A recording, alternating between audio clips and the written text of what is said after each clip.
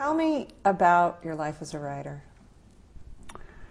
Well, as a writer, oh my, where do I begin?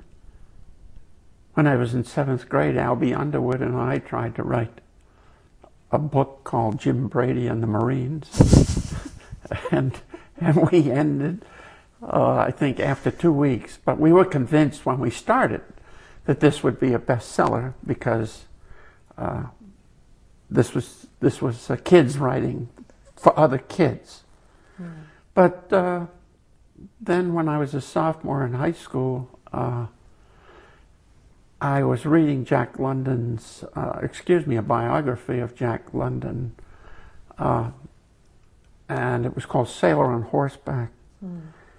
And I think deep down I wanted to do all the things that London did, such as mine for gold in Alaska and be part of the Sea Wolf and all of those things. Mm. But he wrote also. And he was also a self-made writer. And at that point, I desperately needed to know that I could be self-made. So I said to Mrs. Dower, what does it take to be a writer? And the good news is she didn't laugh because I wasn't the best writer in the world. Mm. But she said, write and rewrite. And, well, I tried that for about a month. But then there's a long time between then and when I was much older, and I survived college. I survived D+, change a typewriter ribbon on my senior thesis. Was put on academic probation, but it wasn't until really I met Don Murray at the age of, 43 years old. Hmm. And we talked back and forth. And finally, there was someone who could spot my voice within the garbage. Because I was writing dissertationese. And he spotted one line. I think it was, I was startled by the sound of machine gun fire from the rear. That was my lead to a piece, only it was about a boy who was producing sound effects to go with his writing. So that's about that phase of the writing life for me as far as growing up as a writer. And I found my voice at that point, sort of. And Murray helped me through the weeds and hilltops and whatever. So you talked to me about discipline and the habits of a writer, and yes. Could you just talk about what it is about writing that gets you up every morning ready to go, ready to write? It's funny, but when I go to bed at night, I can't wait for morning. This is weird, but so that the minute I sense this light, or even in the midst of the winter, I swing my feet to the floor, run out, get my coffee, and I go to my computer. Now, admittedly, I don't start writing right away because there's a lot of email there that came in from Hawaii or the coast or somewhere. But then I'm thinking about writing all the time while I'm drinking my coffee, while I'm downstairs, when I'm running. People don't realize that the off hours when you're away from the computer, away from your writing pad, you're really composing all the time. And in that instance, I'm controlling my time. It's when someone else starts to control my time that I suddenly can't compose anymore. For example, when I'm running, 3 of my last 5 books have come to me when I was running. And one was The Energy to Teach. That occurred in about the last 200 yards of a sprint, believe it or not. I kept trying to think of what is the research question that I could ask at that point that would bring all of this energy stuff together. And it was, Tell me what gives you energy, what takes it away, and what for you is a waste of time. And I was running with someone at that point, and I asked her that question. And she said, oh, I could go on for hours on that one. So it's the life when you're away from the computer that you have some possibility of control over that allows you to write when you're not writing. I find that, but I also find that it's those notes that I leave, you know, those, I'll show my students, okay, yesterday it just occurred to me that I really want to write about, and I just put a note right here so that I wouldn't forget. Yes. And then when I get to my desk, when I know I can write, I See, can go from there. but that's your way of writing. Right. My way of writing is I keep a journal every day, and I write maybe 1,000 words. Yeah. So while I'm writing the journal, it's going, but I never have notes to refer to. That's weird. That is interesting. Yeah. But that's how different writers are. Right. And I think that the huge challenge for teachers is that nurturing individual writing habits within that classroom of writers. Absolutely. Every kid in your room is different, and to insist on one writing process, oh my. It just can't work. It doesn't work. There's so many ways to go after the same kind of piece. So that when a teacher is composing with the children, we're not saying this is the way. Right. We're saying this is a way, one writer to another. Yeah. But because I'm doing the work, it gives me permission to speak in a sense of I'm writing with you. Always the same genre. You know, as we work on this project right now in my class, this is what I'm struggling with this piece. And they see how a writer's process changes. And they see you struggle with the writing. And that is, with the language. Because you, in a classroom, one thing you do have to develop is a language to talk about writing. Absolutely. And when you have a conference with a student, it's one writer to another, not the teacher to the writer. There's a huge difference there. There is. It's my stance with that kid. Here's an idea, or here's one way that might work. It's never do this next with this piece, because I don't believe that I know what the right move is for that piece. Yes. Because you can't tell me what the right move is for my next piece to write. Well, maybe you could. No, I can't. I'm curious about how your own personal reading impacts your writing, what you're reading, and how that bleeds into what you're trying in your writing. Mostly, I read nonfiction. Mostly, I read American history. I also think, you know, last summer when I was here, and it was early evening, about 5 o'clock, and Betty gets out the wine glasses. Oh, yes. And Billy Collins. And we sat on the deck. Oh, boy. Now, poetry, that's another story. Yeah. Because there's Billy Collins that we read aloud to each other. But also, we're on the third rereading of Garrison Keillor's book, Good Poems. Yeah. But yes, poetry is really big in my life, and it's in Betty's life, and we chat about these over wine, and we hit maybe 4 days out of 7 at 5 o'clock or a little before, you know.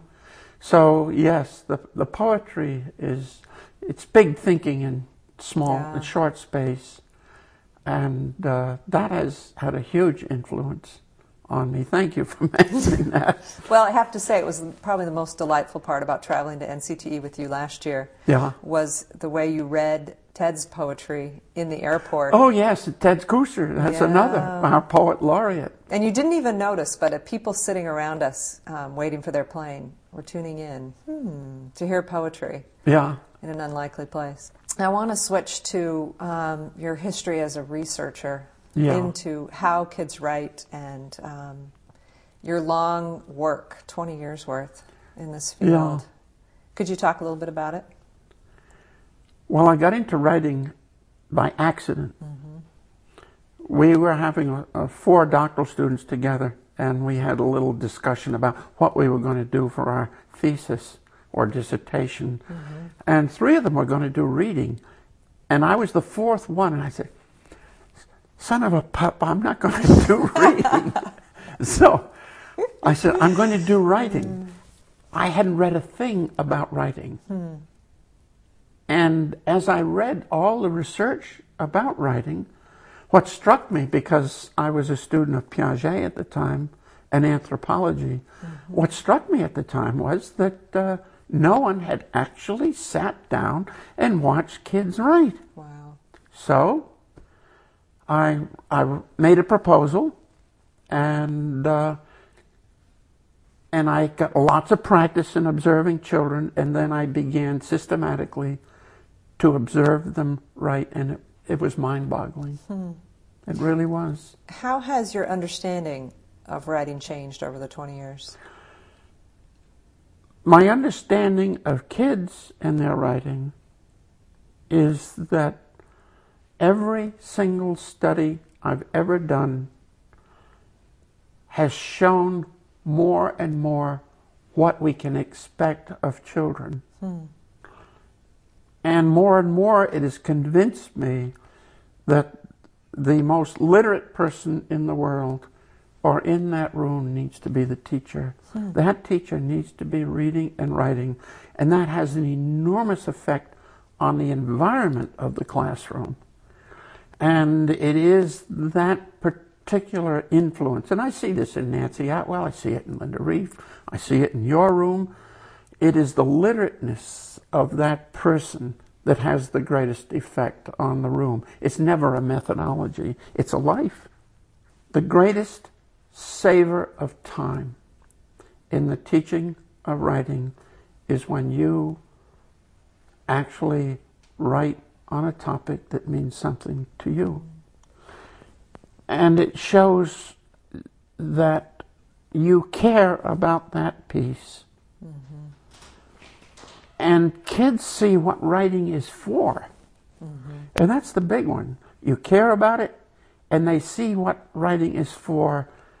And if you happen to talk aloud while you're writing, and that isn't necessarily a requirement, you can talk about it afterward.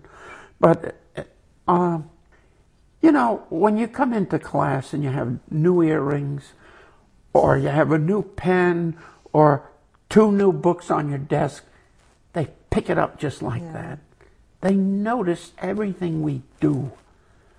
I remember the story of, had a new car. I was teaching that is a new used car. And 3 boys were waiting for me at my desk. And one said, "So you got a Dodge 57. The other one said, "Hydromatic." And the third one said, "Is that the best you could do?" Oh my gosh. But they watch, they observe everything, so why not take advantage of it and write with them? You could even write before class and bring it in, put it on the overhead. There are so many ways to do it. Well, I'll tell you why I didn't do it and why I think teachers hesitate. There were a couple things. I wasn't a writer, and I wasn't a very good writer. And I kept thinking, you know, why not share the Ralph Fletcher poetry instead of my own struggling attempts to write. I just didn't believe that it was going to make a difference. Well, I think kids appreciate our herky-jerky notations on paper, talking aloud about what we're trying to do, and talking about, this is a piece I really care about. And boy, there's a lot of mileage to be gotten from that. And it takes a lot of courage to just step out and say, I care about it. And boy, that's hard to do. And I know for 20 years I've said in my books, hey, write with your students. Nobody does. I know that. That's why we're doing this. Yeah. I just kept ignoring that part and reading the rest of what you'd said about teaching. And I think it changed for me when I, for one, read that you just have to write a little bit better than a little bit better than your students. That made a difference, and it also matters that I share process, not product. It's not about really the piece as much as showing them how to write that piece. Showing them how to do it. Yeah. Starting with the lead, saying, "Oh no, that's not right." Right. Those hesitations and all the corrections and all the rereading. It is just modeling process and decision making. Yes. More than it is. And on a subject of your choice. Absolutely. And I think that's the beauty of quick writes. Quick writes, if you do enough of them, help you to get off the mark quickly and get your heart into the piece. Even when you're canned and from out of town and a state prompt, if you have had enough experience with quick writes, you will know how to transform that topic to your own ends. You know, you mentioned briefly, what are some ways in? What can I do if I want to consider writing with my students?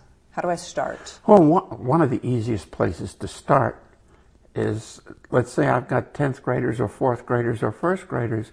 I'm going to write a piece about when I was their age. And boy, are they fascinated by that. You know, and I'm going to choose a story. It may be one where I took a risk and I was embarrassed, or it was something I was very serious about. Fine. Begin that way. And, you know, all you have to do is write a little better than most of them, and it'll go. But also, I think there are ways in which we can write a piece and bring it in. You don't have to write in front of them, but you can write at home, do an acetate of it, put it on the overhead, and just talk it through with the kids. This is what I was thinking here, this is what I was thinking there. But with the quick writes, you know, you give that little paragraph or 2 or 3 lines, but they can run in any direction they choose with that. That's the beauty of it. I agree. And I think kids enjoy that bit of freedom, but within a text that's going to get them going. Mine also, my students love it when we share what we found in a quick write. Yes. So and everyone's ways. Wondering what everyone else has done from that. Yeah. Yeah. But I'm asking, how is my writing going to help them on the test? What is the difference? Why does it matter if I write while they write? Okay. If you write, they are going to see what writing is for, especially if you put and write something you care about. They will see you talking aloud, and they will begin to develop a language to talk about writing. And you will hear them talking with each other in the same way that you're talking with them. Further, as you show them how you reread your work, they will see, oh, more detail is needed here. Oops, I need better punctuation. I'll leave that to the end, but I'm going to put it in now. They're going to see you conferring with sometimes other teachers or another student in a fishbowl experience. They're going to see all that happening. Hey, teaching is showing, it isn't telling. Teachers are telling all the time and kids tune you out. If you're showing, they're tuned in. And that's why it's so important to just show. I see that with storytelling, the idea of writing these stories that matter to me. I don't have to say, you know, come on everybody listen or focus in on me. The minute I'm talking about that basketball story that they know I'm struggling with, they're all focused in. And we have to show the struggle, don't we? Yeah. We have to show the struggle. I've hit a wall. Help me. Well, they can say that to each other. Right. I do see my students mimic the language I use as a writer in their conferences with each other. And that's when we know it's taking root. And we have to develop a language to talk about writing. And your language will be different than my language, and your language will be different than our language. But it is key to get that talk in, and you can talk about it if you're doing it yourself. Imagine the school where the student moved grade level to grade level and had a different writer at each grade level. At each grade level. To talk about their own writing process. To talk about their, boy, it would be an enormous breakthrough. It would. And we see, and this is what Linda Reeve, this is what Nancy Atwell are doing, this is what you're doing, this is what Dexter and Sue Ann are doing. And it works. There is a slight risk, but not as big a risk as you think. How do you train yourself to reread while turning off the critic? How do you train yourself to reread and not just tear apart a rough draft? I'm laughing because Joe Featherstone, I said, who do you write for? He says, I write for my mother. She thinks everything I write is wonderful. But in a way, I hear my mother talking up here, and you have to learn to be kind to yourself, and that's why I'm putting in the notebook. Find words you like. Find sentences you like. Find an organization that you like. Be kind to yourself instead of being that super critic. Believe me, as you go through the process of rereading, you'll get to the tough stuff soon enough. Are you making claims in your piece that require more details to back them up, more evidence to back them up? We'll get to that soon enough. Right. But let's begin with kindness, for crying out loud. Yeah, I like the underline something you like. Yes. I've used that a lot with my students. Find one thing that you really like that sounds like you. Yeah, that's what keeps you alive. That's what keeps the candle burning. So how has your writing changed over time? Interestingly, I get better first drafts. I used to hate what I put down, you know. And I'm finding now that because I rehearse so much before I get to the computer or to the pad, I find that my first drafts are much better. It's a discipline. That's what I've learned over the years. So when you think about the writing you still have to do, what's next? Oh dear. I've got 3 things that I've written that my wife is badgering about, and you to some degree. I've written the book, the poetry about 5th grade students, one classroom, many lives.